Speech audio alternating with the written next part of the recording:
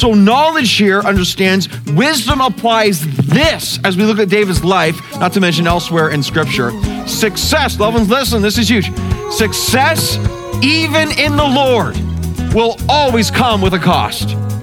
Success, even as you are filled with God and bearing fruit for His glory, even that, especially that, will come at a price.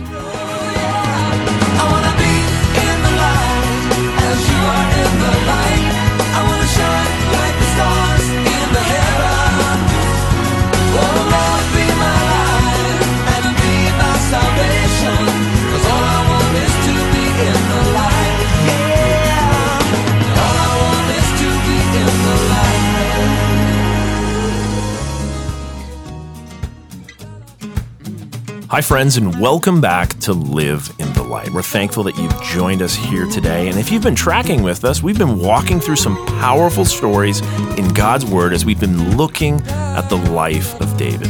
And hey, as you've been looking at David's life with us, maybe you've been looking at your own life and maybe feeling challenged in certain ways and maybe even needing to be encouraged or wanting to reach out to us and let us know what God has been doing in your life.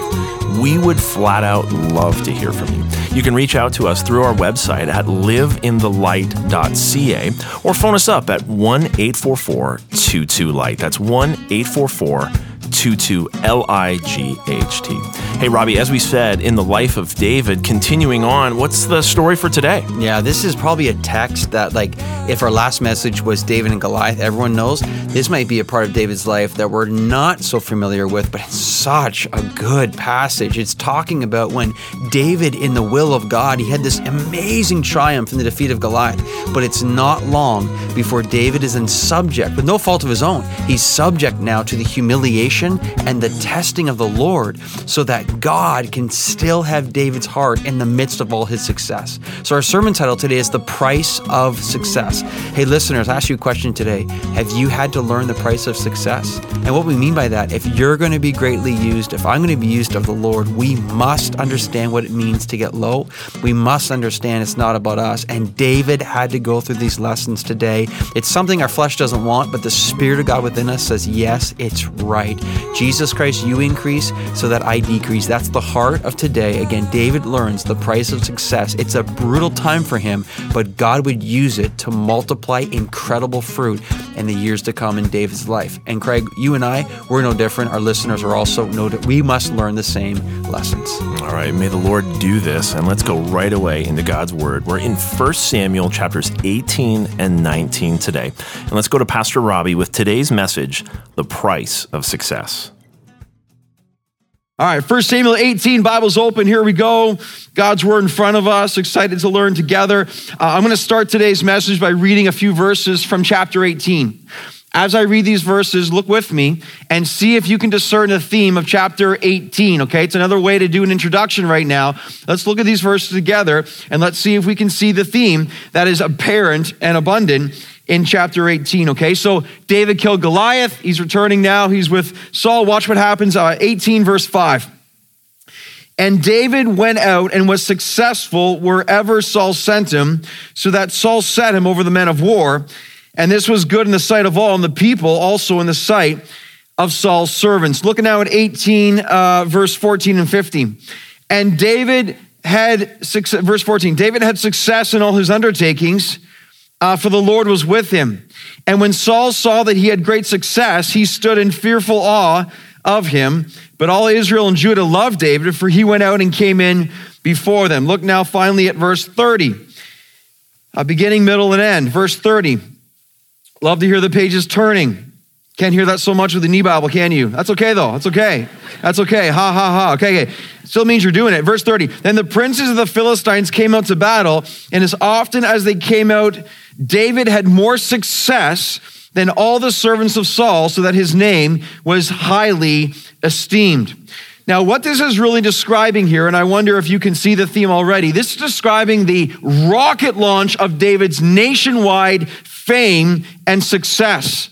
So just imagine what must have transpired immediately following the defeat of Goliath and the triumph of the Israelites.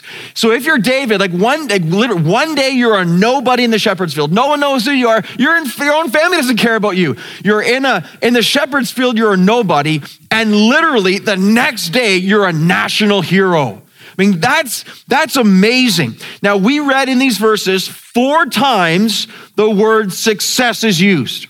4 times the word success is used in the verses we read. Without a doubt, then that's the theme of the chapter. Without a doubt, that is what the Holy Spirit wants to communicate as to what's going on predominantly within this chapter. So the Lord was with David. God's favor was upon David. God was granting success to David. Now, here's what we see though, as we see God working within David. Here's what knowledge understands and wisdom applies. Do you know the difference between knowledge and wisdom? Knowledge is the information for a situation. Wisdom applies correctly that knowledge. So it's not just that we have knowledge, wisdom correctly applies the knowledge we have so that it results in God's glory.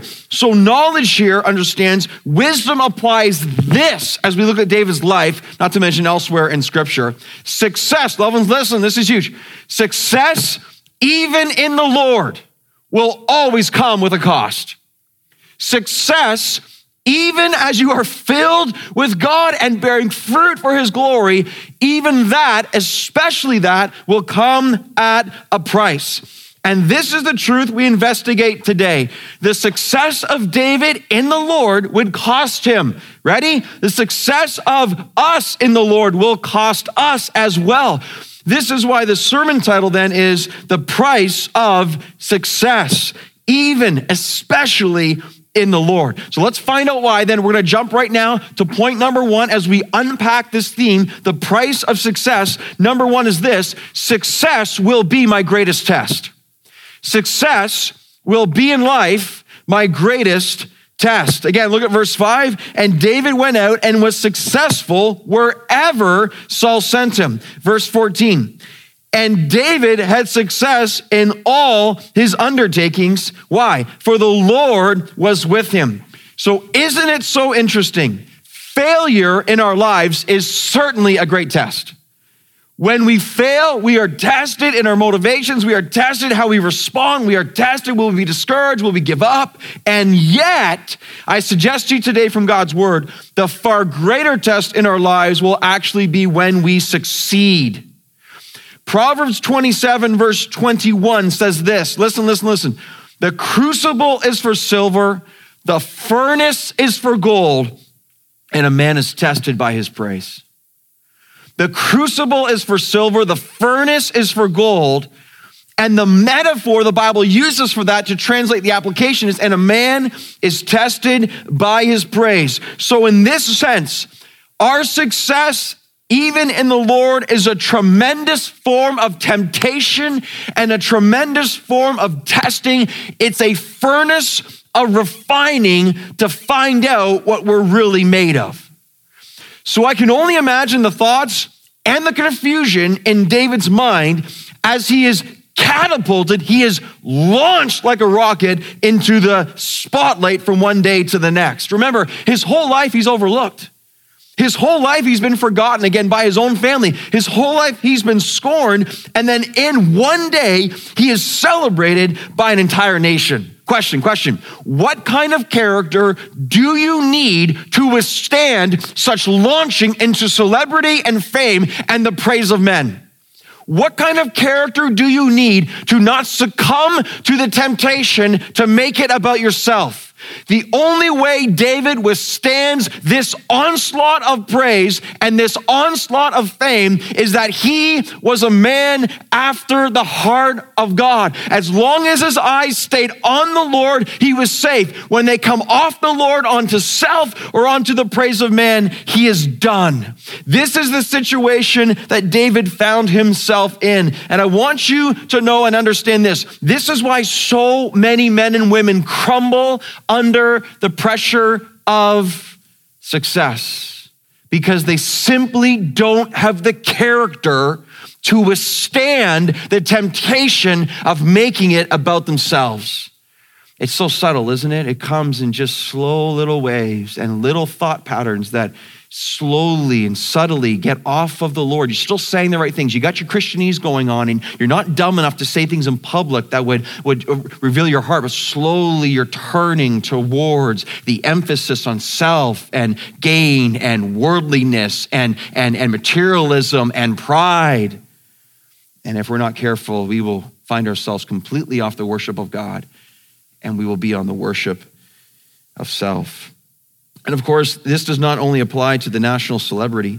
This applies to the small group leader with unusual influence of the people around them. This applies to the up-and-coming staff member of a church who's getting unusual attention. This applies to the elder with great biblical knowledge and unusual sense of authority. This applies to the business person who has seen profits soar and success all around them with the temptation, how they're going to use that. This applies to the worship leader who is lauded with praise. This applies to the mega church pastor and all that comes with that. This applies to the mother who has seen success in her children walking with the Lord and seeming that she has done all these things so well. This applies to the young person who's the top of their class, the best at their job, or beautiful in appearance. All these situations and thousands more will be true and massive tests of the heart.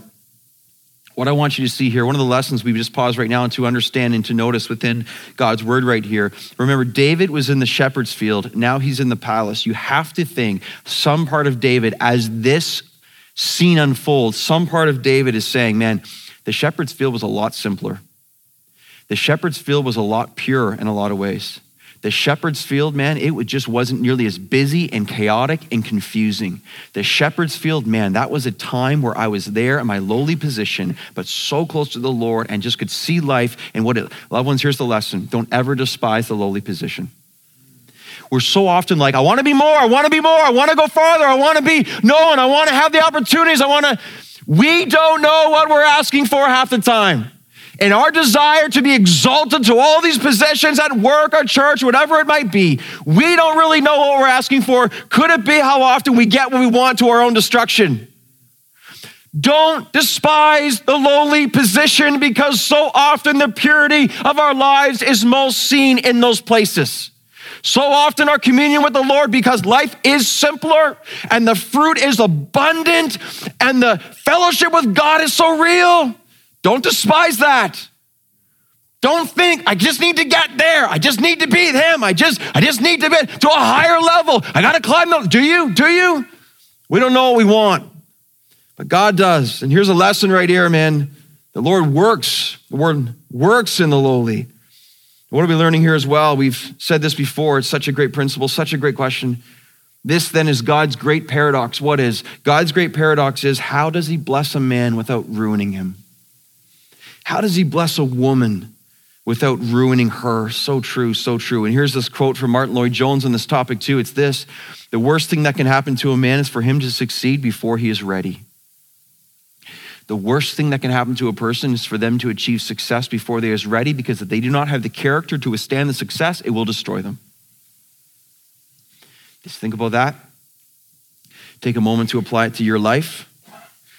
I think of how many biblical examples that are presented to us of men and women who start off desperate for the Lord in weakness and humiliation, and they're so in need of God, but then success is found, and slowly over time their heart turns, it hardens, and slowly over time their dependence is lessened, and then it's not long before their pride overtakes them and the Lord can no longer use them.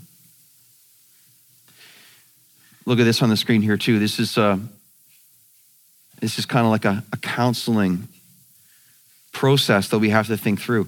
So as comes my praise, as comes success, as success comes in my life, even and especially in the Lord, what do I do with that?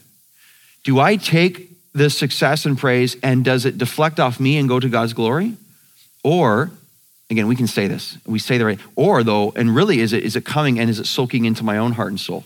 Or I'm actually, I deserve this. This is entitled to me. So as comes my praise, will it come with my pride? So here's the turning point of so many people's lives. Now, this isn't just like pastor and ministry, okay? This is like anywhere in your life, man. This is you in your workplace, you in your home. This is you and your kids. This is you and your friends. This could be a hobby you're really good at, okay? I mean, it's just a state of the heart. It's where your heart's at. So it applies to, will it come with pride? Because when it comes with pride, do I go backwards or do I go forwards? If it comes with pride, I forgo promotion. God doesn't exalt those who are stealing his glory. He doesn't share his glory with other people. When my praise comes, will it be met with pride? And then will I forgo my promotion? When I deflect it back to the glory of God, I have told and showed the Lord, I am ready now to continue to be used. And this is what we see with David. It's remarkable we see within him and in this onslaught. We're going to see why, though, he was able to kind of withstand the success, because God would throw some trials upon his life. But loved ones, success will surely be our greatest test. You know, that's why I say often that I'm most uncomfortable when I find myself too comfortable. You know what I mean? When life starts going like pretty good and you're kind of, on your spiritual couch, so to speak, and you're kind of relaxing, oh man, things are going well, I just feel really good about it. And then all of a sudden, when you start feeling really comfortable, then your need for God kind of decreases. And then in your comfort, your self-reliance increases. And as self-reliance increases, and I don't need God so much anymore, my prayers aren't filled with the same kind of anguish as they were before. My intensity in searching God isn't the same as what it used to be. And if you're not relying on God, you're relying on self, someone else. And that's why in my life, man, as much as I don't like the trials, really, because it hurts so much, I've learned to say, man, there's some beauty in those things. We'll see that as this message goes on too. But I'm most uncomfortable in my life when things are most comfortable. Keep your heart with all vigilance, loved ones. Watch your heart, how quickly the heart turns to evil and pride. Let me ask you this question. Are you being ruined by success even now? Take a look at your heart, and has your heart wandered? Has your heart grown cold? Is your true ambition self, not Christ? I mean, just right now ask yourself these honest questions. Has your heart wandered from the Lord? Are you more focused on money right now than you are on Jesus Christ? Are you more focused on your career than you are Jesus Christ? Are you more focused on how people think of you than you are Jesus Christ? Are you more focused on getting yourself out? I mean, just take a look, and you probably know right now what the answer is. Could it be that we're slowly being ruined by our own success? Has our purity and devotion to the Lord been polluted by the world? I mean, this is how our world's set up, man. It feeds into self and flesh. So if we're not guarding our hearts on a daily basis, we're done. Success becomes our greatest test. It's amazing to me, again, how many people have gotten what they wanted, again, to their own destruction. I remember many years ago, I sat beside a very prominent pastor. I mean, he was like admired. He had massive speaking platforms. He was nationally known. I mean, big deal. I had the chance to sit beside him. He leaned over to me and he said, Robbie, you do not want my life. And I'm just like, man, as a young man, I'm like, what? What are you talking about? Like everything that, pastors, you're doing it. No, you don't want my life. It's not always what it's cracked up to be. So remarkably in our text here, David, he seems to handle the success in a way that's, there's no indication that his heart is being turned. We're going to see, though, immediately God will protect his heart. But David, despite people around him were not being helpful, I want to point this out to you. I've never seen this before. Look at chapter 18, verse 6, okay? Verse 6. So David defeats Goliath. As they were coming home and David returned from striking down the Philistine, notice this, the women came out of all the cities of Israel, okay? That's a lot of women, okay? And they were singing and dancing to meet King Saul, with tambourines, with songs of joy, and with musical instruments. Okay, this is a real party, a real celebration. And the women sang to one another as they celebrated, Saul has struck down his thousands, and David his 10,000s. Now, this would be the beginning of Saul's decline into being ruined over jealousy, okay? But notice what's happening here as the women come out singing, dancing, playing music, and what they're saying. Who is the focus on from the women? Who are they praising? They're praising men. They're praising Saul and they're praising David. Saul thousands, David 10,000s. Isn't it interesting? When the Red Sea was parted and the Egyptians were defeated, Miriam, Moses' sister, the first thing she does is build a psalm and a song of praise to God. God is amazing. Our God is awesome. God is the one who delivered us from the Egyptians. She's not praising Moses. Maybe because she was his sister and she surely couldn't be Moses, all right? But there's no way she's praising him, all right? Praising him. But in this situation, the women come out and they're like, David and Saul. And is that helpful for David? Is that helpful? No, because David knows it's not him, man. But this shows us the spiritual decline of Israel. They were in such a shallow state spiritually that when they see the victory, their first response is, man, God. Hey, loved ones, here's our lesson. Do not praise man. Do not come up to people that you think are great in the Lord and start puffing them up with, wow, you're amazing. Wow, you're this. Wow, you're that. Listen, we plant and water, only God gives the growth, okay? Only God can change the heart, okay? Yes, I'm not against encouragement. We're taught biblically, encourage one another as in the Lord. Awesome. Love each other. Build each other up. I'm all for that. It's a spiritual gift. Love it, okay? But there's a difference between encouraging someone and flattering someone by elevating them than making them think and tempting them to actually believe that they are the cat's meow within this church or wherever else. I love what Paul Tripp said to me. He said to me, he says in his book actually too, he says, when people come up to him like, wow, you're the greatest, you're the best, you do this, you do that. And he's like, if they really knew me, they wouldn't say that. If they really knew my heart, they wouldn't say that. Why? Because we're all sinners in need of a savior. We're all men and women with feet of clay. God uses people. Praise the Lord for that. He does. And some seemingly more than others. But at the end of the day, man, it is not helpful for the women to come out singing, dancing, and playing music and saying, David, David, David, David, David, David. Let's not do that here either. God is the hero. God is the hero.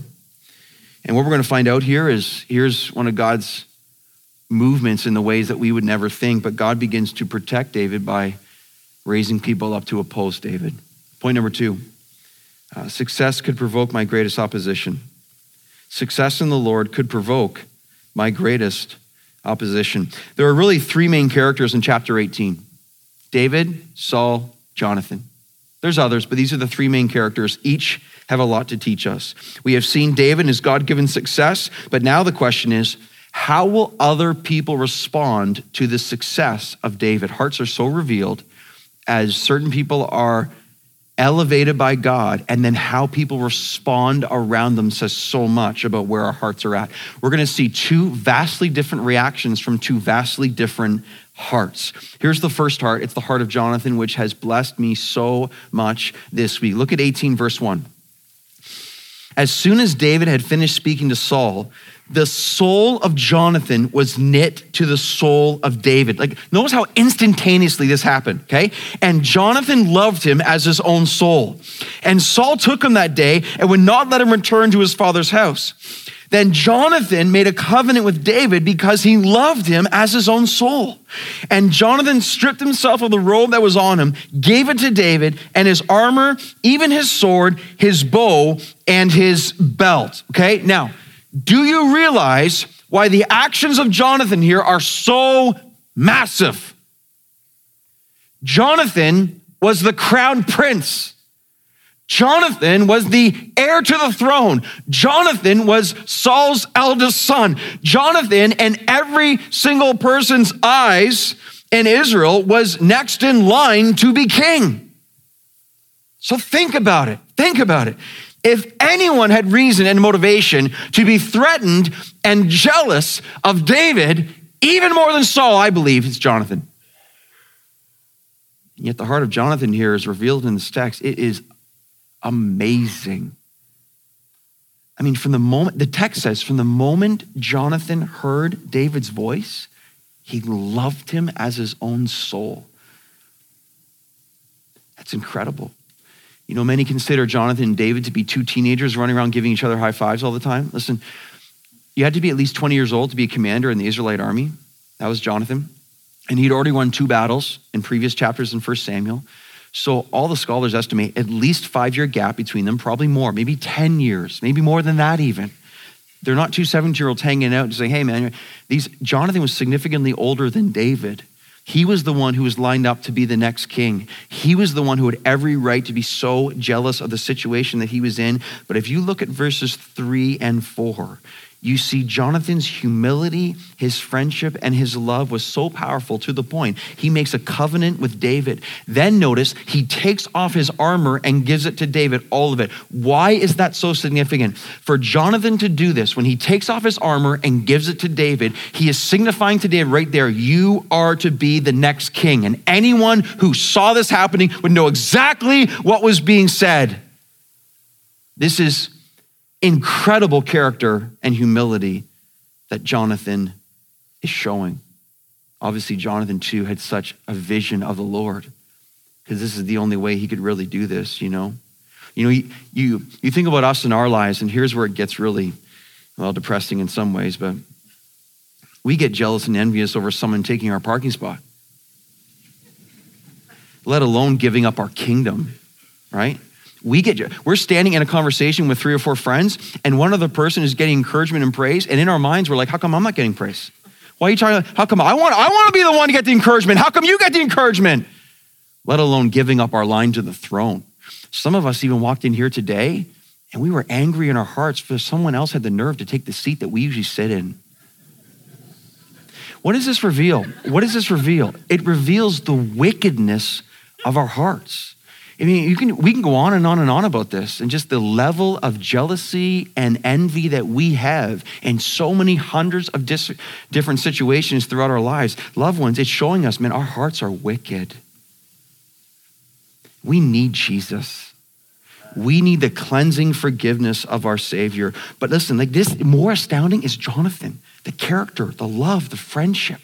When you look at Jonathan, Lord, can I be like that? God, can you make me like Jonathan?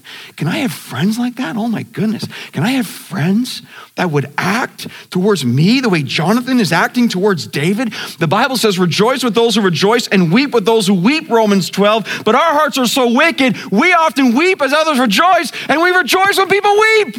Now, we would never say that out loud. We would never show that. We do the right thing. We look, it's up inside. We can have this wicked thoughts of gladness when certain people are seeing hard times and experience difficulty. That is so wicked. That is the depravity of our hearts that goes on way too often. If you're convicted right now, repent. Repent, run to the Lord. Beg him to forgive your heart and make it from black to be pure and white as snow. That's why Christ died. Do you secretly delight when bad things happen to certain people? The Lord sees it all. He sees every thought of our heart and mind. He knows everything. God help us. Jonathan was so in line with God's heart that he believed whatever happened, God's way is best. See, Jonathan, without hesitation, this is what's happening in Jonathan's heart. He's like, okay, so God's clearly working in David. If God's plan is David is to be king and not me, I'm in. That is love. That is so humble. If God's plan doesn't include me in the way I thought it did, but now it's David, it's God's plan, that's all I need to know. I'm in. I support it all. Incredible. And of course, his own father would be the exact opposite. Oh, to be a friend like Jonathan, so beautiful, so rare. Oh, to have friends like Jonathan, so beautiful and so rare. Heart number 1 is Jonathan. Heart number 2 now is Saul. So one heart handles David's success wonderfully. The other heart now handles it disastrously. Look at verses 8 and 9. So the women say their sentence there. And Saul now, verse 8, was very angry, and this saying displeased him. He said, they have ascribed to David 10,000s, and to me they have ascribed thousands. And what more can we have but the kingdom?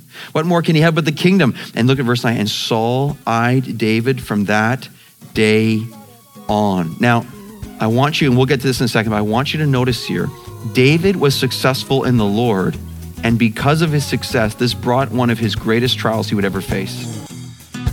Have you been challenged or encouraged recently by something that you've heard on this program? This is your opportunity to step forward and give, so someone else can be encouraged like you have been.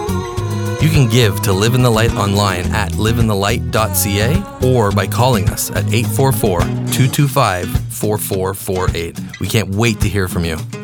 Thanks for listening to us today. Join us again next time on Live in the Light.